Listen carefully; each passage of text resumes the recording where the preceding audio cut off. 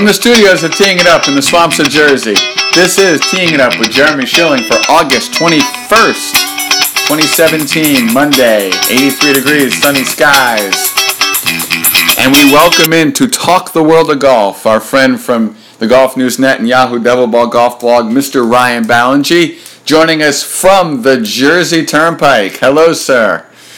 Hey, Jeremy, how are you? I'm good. He's in my state. I get to proudly rep him. You were at President's Cup Media Day today, and I'll start here, which is, if you have not gone onto Ryan's Twitter feed before reading this, please do, because they're having this press conference in the stands surrounding the first tee, and two dudes decided, I'm going to play right now, and it's hilarious, and that must have in person been even more hilarious. And by the way, those two dudes were Daniel Berger and Jordan Spieth. I thought I saw them put out content later that it was Spieth, because that guy looked like Spieth.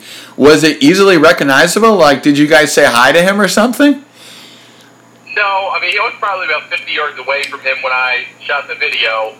And at first I wasn't thinking about, well, who is it? Because I had seen a couple of folks who were definitely not Daniel Berger and Jordan Spieth teeing off while we were getting ready for this whole press conference thing. And figure, all right, well, maybe just a whole bunch of members are playing through. But you could pretty easily recognize Spieth by the way he was standing. Yeah. And obviously the huge Under Armour hat. And I thought, okay, well, maybe that's Spieth. But then the way that they downplayed it, the way Nick Price and Laura Neal from the PGA Tour, who were doing the press conference, and being downplayed it, like, oh, well, it must just be two guys. And I was like, but wait, it's not. And then later in the day, probably about 10 holes into the round, they got onto a helicopter. They had a at Liberty National. They got into a helicopter and went, I guess, to wherever they're staying for the week for the Northern Trust. That's pretty funny. So they were not part of any media rollout, any press conference, anything. They were just using this as a scouting trip for 5 weeks from now? Just there to scout. Yeah, it was those two guys. Steve Stricker came out after the press conference, and Jim Furyk was there, which I thought was a little surprising. But Jim Furyk was there, and they were just kind of practicing and messing around on a bunch of different holes at Liberty National, and that's what they decided to do with their day. Yeah, that's and Justin Thomas was out there yesterday with Ricky Fowler, or maybe that was today. I'm getting all my Justin Thomas content confused because he played Shinnecock either Saturday or yesterday. Yeah, I think he played Shinnecock yesterday, and then I'm not sure what he did today, obviously, but I didn't see him at Liberty National, let me put it that way. All right, well, maybe, okay, he was in a City ad, and maybe that City, he was in some promotion with City on a golf course at the beach or near some kind of fescue in a skyline. I'll see if I can identify where Justin Thomas was today. That may have been Bayonne. That was probably Bayonne, which is not too far from where we were, about 3 miles down the shore. You may be right. So, first of all, did you get to play Liberty National? We did. Second time playing, I played a year out last, I guess it was September, and had a great time playing there. And then today it was just in immaculate shape. I mean, it looks great. They've rerouted the golf course. Right. Different than the way it plays naturally. So the fifth hole is the first hole for the President's Cup.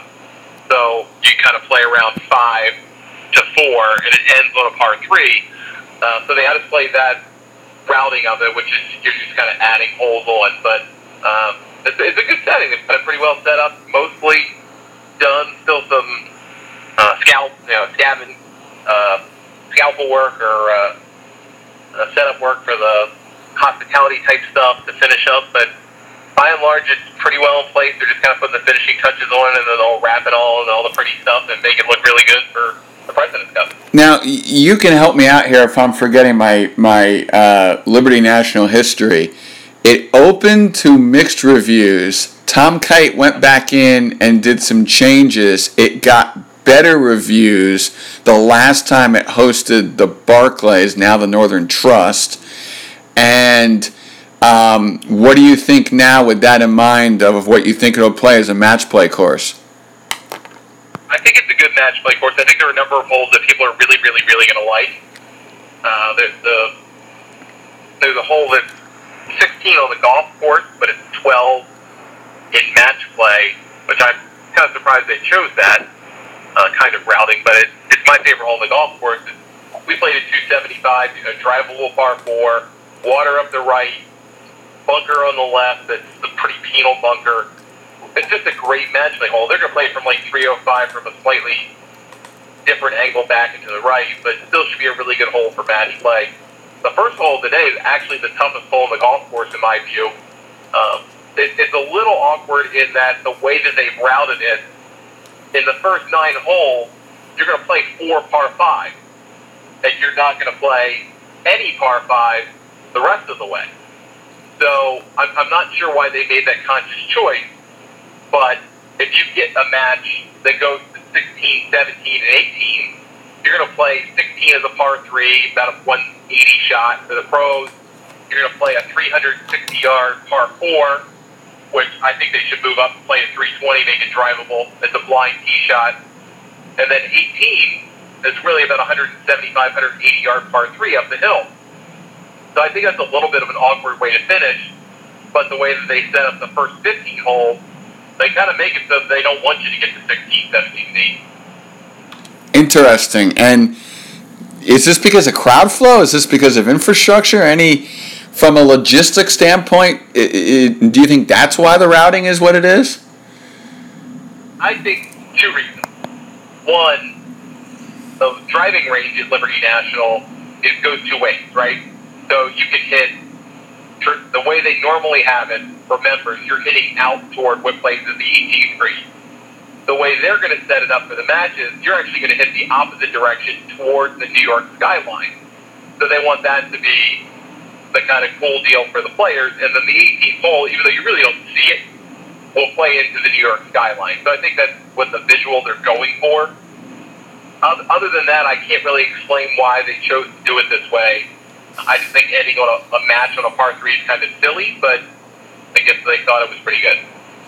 We shall see how this all plays out.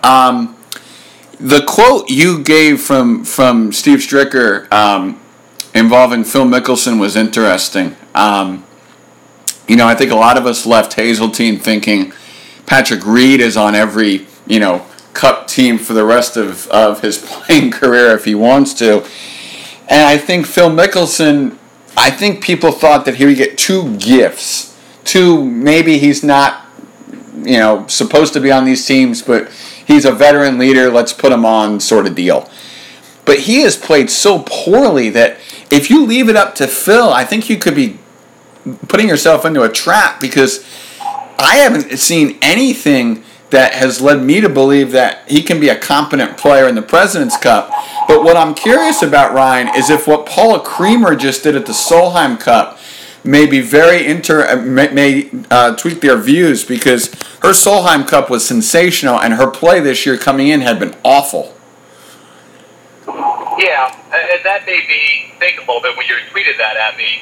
Paula Creamer was great in the Solheim Cup and brought the best out in her, and maybe it's possible it can still bring out a spark in Phil Mickelson. He clearly wants to play. From everything that he said and every indication that he's given, he wants to be a part of this.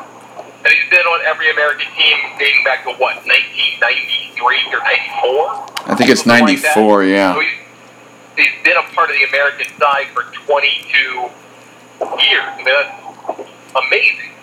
So I don't think Steve Stricker wants to be the guy that says to Phil, I'm going to be the guy that takes you out. You're going to be the guy that takes you out. If you don't want to play, or if you don't think you're playing well enough, you've been a mentor to a lot of these younger guys. A guy that's likely to take his place is probably going to be younger. Of course, it's going to be like Jason Dufner, but probably younger. And if you don't think you can keep up with them or make a contribution that they could, then you should take yourself out, because you have spent all of this time with these guys, and you would be denying them an opportunity to play on an American team in one of these competitions that might set them up to play in a Ryder Cup for years and years to come. You just don't know. So I think that's why Stricker gave the answer that he did, and I think he truly believes that. I think his default position is Phil's on the team, unless Phil says, I shouldn't be on the team, and then he will Stricker will identify somebody else. So, unless Mickelson plays the first two FedEx Cup playoff events very poorly, I don't see how he's not playing. I guess that's just kind of my interpretation of Phil, but I think Stricker is going to need a reason to take Phil out, and I don't think he's going to get it. Interesting. We shall see how that plays out over the next month or so. We're talking to Ryan Ballinger here on Teeing It Up. Any indication if Tiger's going to be there? Stricker has maintained that he's been an active part of everything that's gone on, decision-making, all that type of stuff. As far as I can tell, I think he's going to be there. I think he's going to kind of make his public re-emergence, at least in a golf tournament, at the President's Cup. That's kind of the sensation I get. There were no questions asked today of Steve Stricker about whether or not Tiger's going to show up, but I just kind of get the sense reading the tea leaves that this might be a place for him to start to try to reintegrate himself into golf, even if he's not playing competitively. And if you go back to the Ryder Cup last year, he gave one interview, and that was solely to Steve Burkowski and solely about the passing of Arnold Palmer. He did not say anything to the media at Hazeltine until the victory press conference when two questions were asked at him, and he kind of didn't want to even answer those and just keep the focus on the team. So if they use that formula, he can basically go most of the week without having to say anything. And I think that's probably what he will choose to do. He's been good about keeping things when they're not about him, And he can show up, have people cheering for him, rooting for him, expressing support without him really having to say much of anything. And he doesn't really need the media to communicate his message. He's got one, he'll say it, and if he doesn't, then he won't. So he can come back at Liberty National, ride the cart around, rile up people, get cheers going, get some personal support, and then whenever he's ready to reemerge, competitively speaking, or in some other capacity, he can go do that. I think that's probably why he wants to be a part of this, and that he wanted to be a part of it anyway. I mean, he loves Steve Stricker, he loves partnering with him, loves him as a person, so there's no reason to believe that he wouldn't fulfill his commitment to being a part of Stricker's team. Talking to Ryan Ballinger here on Teeing It Up. We haven't talked to you in a little while, so let's go through some things. First of all, the PGA Championship ending with Justin Thomas winning. Your thoughts on how that all went? I think the last hour and a half turned out to redeem most of the lousy first 3.5 days. You got that right. It was a great finish, and that I really wish that the PGA of America would have set up Quail Hollow all 4 days, or at least 3 of the 4. Thank you. Like they did on Sunday. Yeah. It was hard. I mean, the winning score was still -8 or whatever, but it was hard. But you could score, and they put hole locations in ridiculous places 2 or 3 days leading into the championship round. And I just think that kind of killed off what Quail Hollow was supposed to be, which is gettable but demanding. Yeah.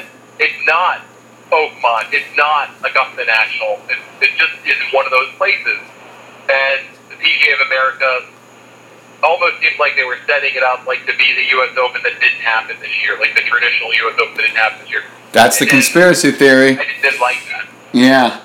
What was so weird is Kerry Haig usually, sets up golf courses like Sunday. That's why people love him so much. That's why some people think the PGA Championship is the best major in terms of competitive finishes.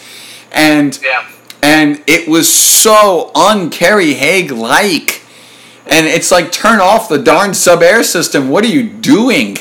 And then Sunday happens, and voila, a golf tournament breaks out. We're 5 wide on the back 9, and Justin Thomas, the guy who you and I both have said will eventually win a major, goes out there and steals the damn thing.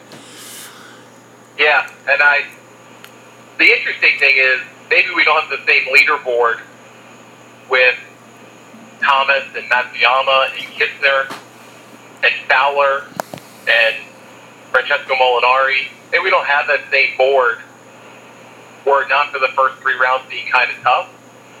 But I still think we probably would have gotten something pretty close to that. Yeah. It let the foot off the gas a little bit and just say, all right, well, we don't need to run the greens at 15. We don't need to put hole locations in place where everyone's just putting defensively, and it's the only way you're going to make a birdie or an eagle is if you put it pin high 6 feet away. And I think that diminishes part of a major championship if you're only asking someone to stick it close and then putt it, as opposed to being able to make mid-range putts, playing away from pin, and doing the kind of stuff that other majors maybe demand of you in a different way. But the result in the end was a good one. I mean, Justin Thomas was going to win a major someday. It just happened to be that Sunday, and that's a good thing for the sport. Ultimately, him winning a major championship at 24 and having yet another guy, American guy in his 20s, with a major championship, it's great for the PGA Tour. It's great for golf. It's going to take a while for it to all play out, but it's great to establish another guy who you can say has a major and could win another one. And if it had not been for Henrik Stenson waking up yesterday, Molly Schneider-Jans would have won the Wyndham and would have gotten the class of 2011 their 9th win of this PGA Tour season. It is absurd what that group of guys are doing. Yeah, they're a pretty special group. And yeah. You're right about, I mean, between Stenson and Schneider-Jans, but they closed with 64s each or something like that at Sedgefield. So yeah, they played great golf yesterday. That was a really good battle, another good golf tournament that really not many people were watching because there were other things going on, and it's the end of the FedEx Cup regular season. But it was a good golf tournament, and again, Schneider-Jans had been really reliable throughout the course of the season in making cuts. He didn't really struggle making cuts. It was just kind of putting it all together for 4 rounds. And on this golf course, he didn't really have like great experience at, but he found something that he liked about Sedgefield and gave it a good run. Like you said, Stenson was just too good one Sunday to finish it off. But another great golf tournament. Like you said, the class of 2011 is going to be head deep of guys who can win twice a year or more, or once a year with a twice in a major, or 5 times a year with regular events. Yeah. All those guys can do it. And you're going to set yourselves up for, if you're the PGA Tour, for 20 years of potentially really great back and forth between these guys. And then you're going to fill in with guys like Brad Donkey and Doc Redman and Doug Gim. Yeah. Go down the line of Maverick McNeely. I mean, go down the line of great young college players that are winning. They're not ready to win. They have won lots of stuff. So they're not going to be afraid when they get to the PGA Tour. It's just going to make for a great youth movement. That's not just this year, not just the class of 2011. It's going to go on in perpetuity. Winning is going to be a young man's game on the PGA Tour sooner than later.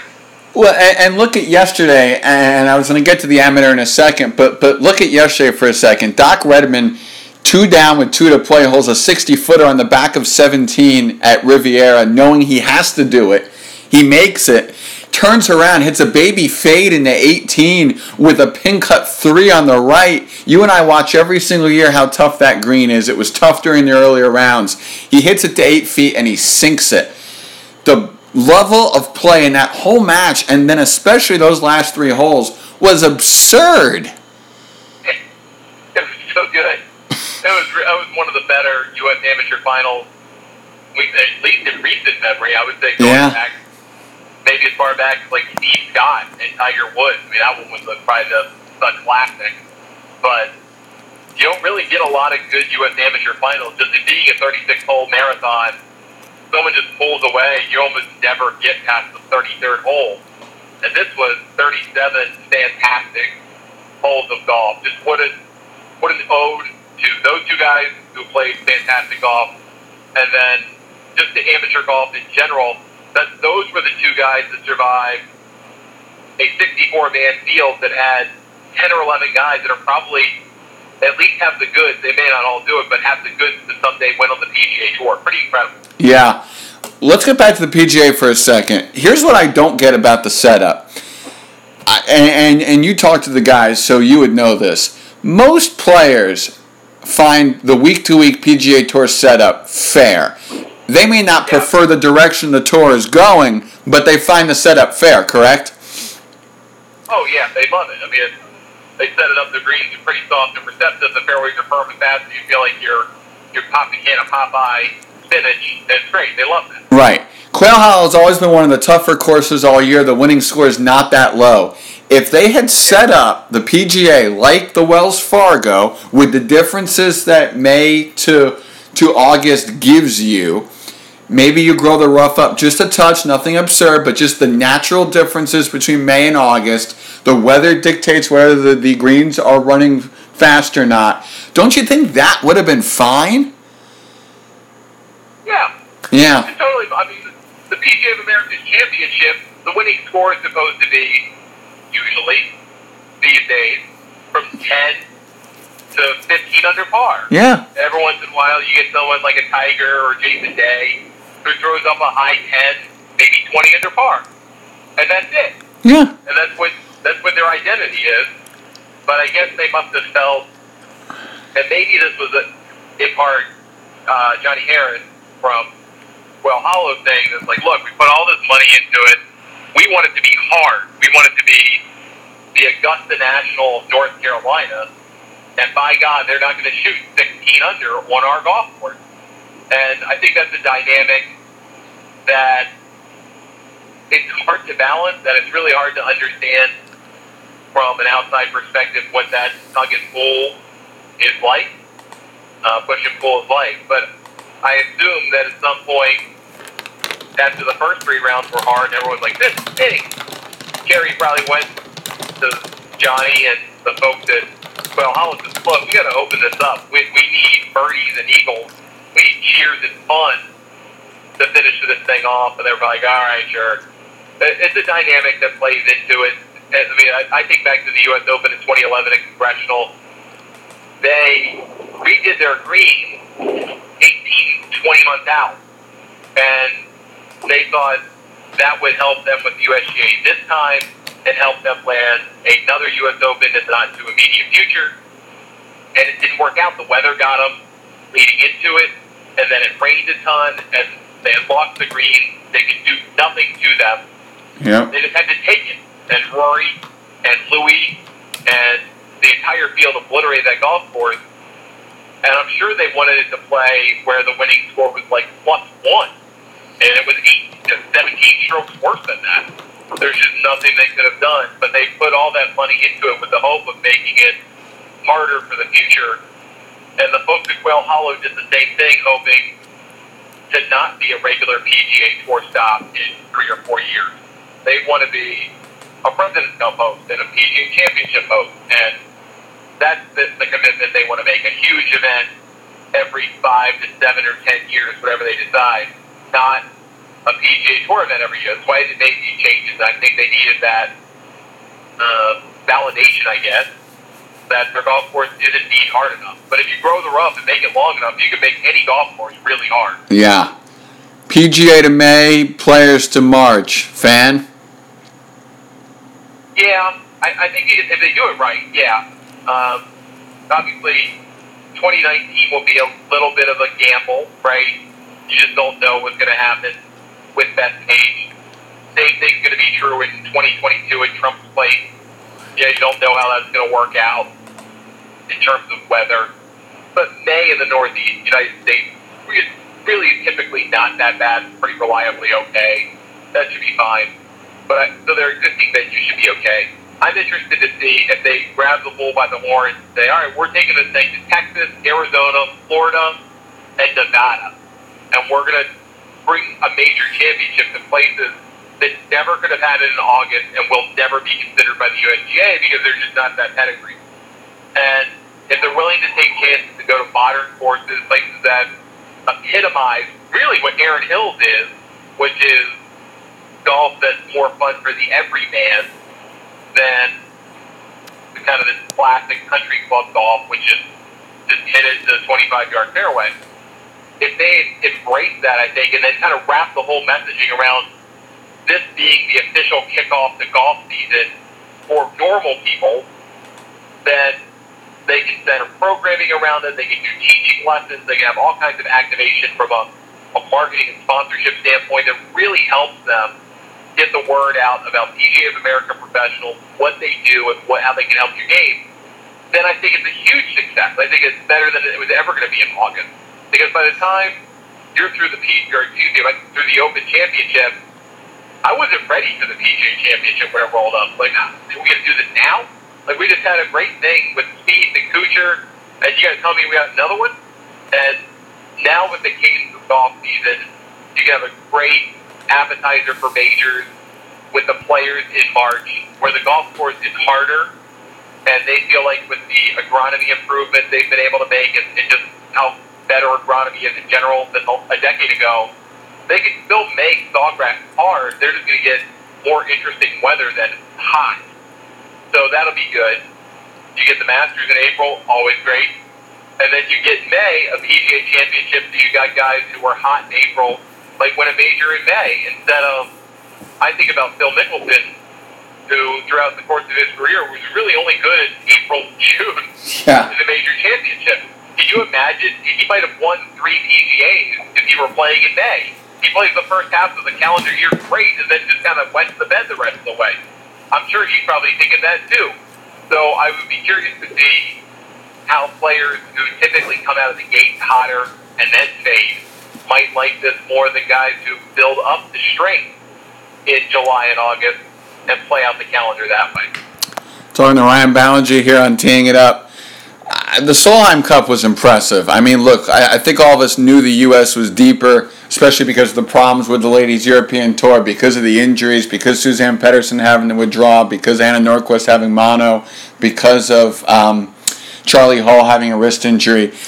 But the top-down performance of that team was awesome to watch. They dominated from the get-go. And for those who were not aware of the young, exuberant flair of Danielle Kang, Michelle Wie's best friend kind of came out of the Justin Thomas, Jordan Spieth-like shadow. I think Danielle Kang is going to be a superstar if her game can sustain it. Oh, yeah, I love watching. I've loved watching Danielle Kang play golf for years, but winning the Women's PGA Championship, it was her first LPGA win with the major, so it kind of thrust her suddenly into a different category of player. But she was always that talented, and she was great at UCLA, and she was great as a U.S. amateur winner, I think twice over, back-to-back. So I think it was a huge week for her. I think people are going to fall in love with her. Angel Yin, I have not really seen play a lot of golf, and one day she's going to be a dominant number 1 in the world. I mean, I don't know how many drives she hit over 320 yards over those 3 days, but it was at least 6 of them, and probably closer to 10 of them. And she just murders the golf ball, and she's not unlike Mariusz Kierkegaard, not afraid to hit driver. She's not afraid of anything, and I've really got a kick out of watching her play golf. It was cool to watch Lexi come back from 4 down through 4 against Anna Norquist in one of the best matches you're ever going to see anywhere by anybody at any time. And as Annika kind of said, when the Euros were 5 down after day 2, it's like, well, I don't remember what the official number was, but I think she said, like, we made 37 birdies and an eagle, and we lost the session 3-1. Like, what do you want us to do? And they just got outplayed, and the U.S. was hot, and they won. And then now this is going to lead to calls, like it always does, for either a revitalization of the old Lexus Cup contest, Asia versus the world, or U.S. versus Asia, or North America versus Asia, so we can get Brooke Henderson, whatever that is. And I'm sure that they probably thought about that at the LPGA. Mike Wan's a really smart guy. But I just hope that the folks at the LET somehow, however this works out with the partnership between the LPGA Tour and the European Tour to help them out with investment, sponsorship, and probably some financial support, hopefully that buffers the LET in a way that doesn't suddenly just shove all of the good European Tour players, the ladies European Tour players, who split sometime with the LET, to all of a sudden just come over to the LPGA because the money's so much better and all that stuff. So that's one aspect of it we're going to have to watch going into the cycle for 19 is, do you pick the teams the same way if you're the European captain, whoever that turns out to be? Do you still have 4 wild cards, 4 from the LET and 4 from the Rolex ranking? Or how do you make that work? I don't know how they're going to do that, but that's my interest point moving forward for the Solheim Cup, because I don't care how good the teams are. I mean, it's not like the U.S. team is setting the world on fire in terms of individual performance in the LPGA this year, but the quality of golf was just stunningly good and probably better than what that we'll see a lot of the time in the President's Cup. It was on that level, and it surpassed it another time. Well, to that point, and first of all, the golf fans from Iowa were sensational. I mean, those crowds were nuts, and I give them so much credit. But I went through this the other week on the show. The U.S. international team disparity right now in the President's Cup is a laughing stock. It is not even close on paper. There's only one, basically 2, if you count Louis Oosthuizen and the streakiness of him. There is one international player, Hideki Matsuyama, who is hot right now. Everyone in the top 10 of the U.S. team, except for somebody who I forget offhand, Dustin, is hot right now. It is just a ridiculous disparity, and I fear what's going to happen. Either, guys like Jason Day and Adam Scott have to wake up and get their games righted quickly, or else this is going to be, the President's Cups of 05 and 07 and 09 and 11 and those types of cups, and not the great golf we saw 2 years ago. Yeah, it's very well possible. I mean, there was a rosy tone struck by Nick Price this morning in the news conference, and I think that they felt heartened by the changes that allow them to kind of hide their weaker players in the President's Cup format as it is now. But even still, I mean, look at the guys on the American team. Like you said, the weakest guy that's qualifying right now is Dustin Johnson, yes, the number 1 player in the world. So I don't know how, if you're Nick Price, you got to be like, we got a chance. No, you don't. You're not going to win.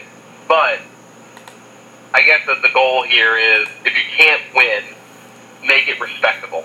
Make it a 3-point loss, not a 5-point loss, or something along those lines. Because if they don't keep it respectable, then you entertain these questions like we're getting with the Solheim Cup of, maybe we need a tougher opponent for the U.S. Well, we don't have a tougher opponent for the U.S.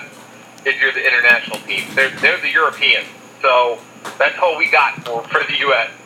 I would be interested to see what the reaction would be if there is a kind of blowout American win here. But that all said, the margin between being number, let's say, 15 in the world and 50 in the world is extremely small. Unfortunately, this time around, the American side has the bulk of their players in the top 15 in the world, and there's really nothing the internationals are going to be able to do about it. I think it will probably be a strong performance from the U.S. And to Ryan's point, and just for those of you who have not heard this, the top 10 right now for the U.S. is Dustin Spieth, Justin Thomas, Berger, Ricky, Kisner, Koepka, Kuchar, Reed, Hoffman. The top 10 right now for the internationals is Matsuyama, Day, Adam Scott, Louis Oosthuizen, Schwartzel, Leishman, Brandon Grace, Siwoo Kim, Johnny Vegas, Adam Hadwin. And the next 2 are Tanahara and Grillo, followed by B.H. Ahn and Hatong Lee and Yuta Ikeda and Anirban Lahiri and Wong and Fratelli and Lee. The hottest guy on that list is Dylan Fratelli. That's not good. This is just, it's as lopsided a team lineup as I can ever remember. Yeah, it's bordering on unfair, to be truthful. Yeah. It really is. And it's just, that's how it works. It's the ebb and flow of golf. It'll be entertaining to see how Johnny... It's not going to be pretty, but it's the way it works. Yeah, and Johnny's going to have some fun with this, because Johnny will be up there in the booth And he may get disinterested. And disinterested Johnny Miller is always an interesting Johnny Miller. Yeah. I mean, you probably will wax philosophically about why we even have the President's Cup anymore and go from there. But probably. Maybe that's the discussion worth having. I mean, if the U.S. win this one, and let's say they win in Royal Melbourne and they win at Quail Hollow in 21, they will have lost one since 1994. Why are we still doing this? And it's also the thing about that too is they're playing this President's Cup format in terms of how the U.S. team is made, which is a bunch of bros basically under captains they love. This Ryder Cup, President's Cup back and forth now where you're getting assistants and captains going back and forth. It's a laid-back atmosphere, but these guys actually like being with each other. This is not like they're being obliged to do something. These American guys actually want to be doing this and enjoy being with each other because they're best friends anyway. Right. It's a hard formula to break up, unlike the 98 team. I think it was 98 was the team that lost under Ken Venturi, right? That team didn't want to be there. Jim Nantz has talked about this for years that Kenny told him in the years since just how unmotivated those guys were. They got the Australia buy-in in 2011, I guess that was. 11. Yeah, they got the buy-in. They did what Freddie wanted them to do. They went down there and had a blast, and the rest is history. Final thing, Ryan, your FedEx Cup champion, because now we start the playoffs. For me, this comes down to pacing yourself. Jordan talked about it a couple of years ago when he won the whole thing. Because of the reset, and Jeff Shackelford loves to call this the Reset Cup, as long as you just kind of, plod your way through the first couple and get in that top 5 or near it, you're in prime position for the Tour Championship, and then that's the event that you really pour your heart and soul into. For me, I'm looking at some of these guys down the list, guys like Ali Schneider-Jans, guys like Harold Varner, who are now playing well and are playing with house money, who could win a bunch of these events. But in the end, I think this comes between Jordan and Justin, and I think we could have a best friends battle down the back 9 at Eastlake. It seems like it's setting up that way. I hope that's it. I would love to see, for once, the top 5 guys really in the Tour Championship. We usually do not get that. Right. Because of the fact that, because these guys just are not interested. Thing, right? That would be a perfect world where we had Steve Matsuyama, Thomas, let's say Fowler, and DJ, that kind of group. Yeah. Grinding with a win and you get it all type scenario. I haven't seen Matsuyama play Eastlake particularly well in the past. Obviously, Speed's done it. I think Justin Thomas can do it. Ricky Fowler's usually there, but I think that would be the ideal scenario, is where we finally get a Tour Championship where Matt really does not matter. It's just, all right, these are the guys that could win it, and they can win the whole thing. And if we can do that, then I think it's going to be a really great playoff, a really great cap to a very good PGA Tour season. And here's the thing about that, Ryan, and I am not sure when you last looked at the standings. This is one of the unique years where right now the top 10 in the FedEx Cup going into the playoffs is loaded. It's Matsuyama, Thomas, Spieth, Dustin, Ricky, Rahm, Koepka, Berger, Kisner, Harman.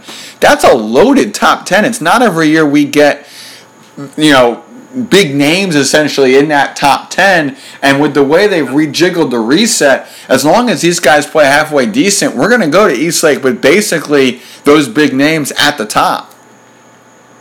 Yeah, and I hope it stays that way. I mean, the Harman could be a really cool spoiler. I love watching him play. But other than that, those are guys who are either current or the future of golf, and you can kind of argue that with Berger, but in terms of whether he's current or the future, but he's going to get there.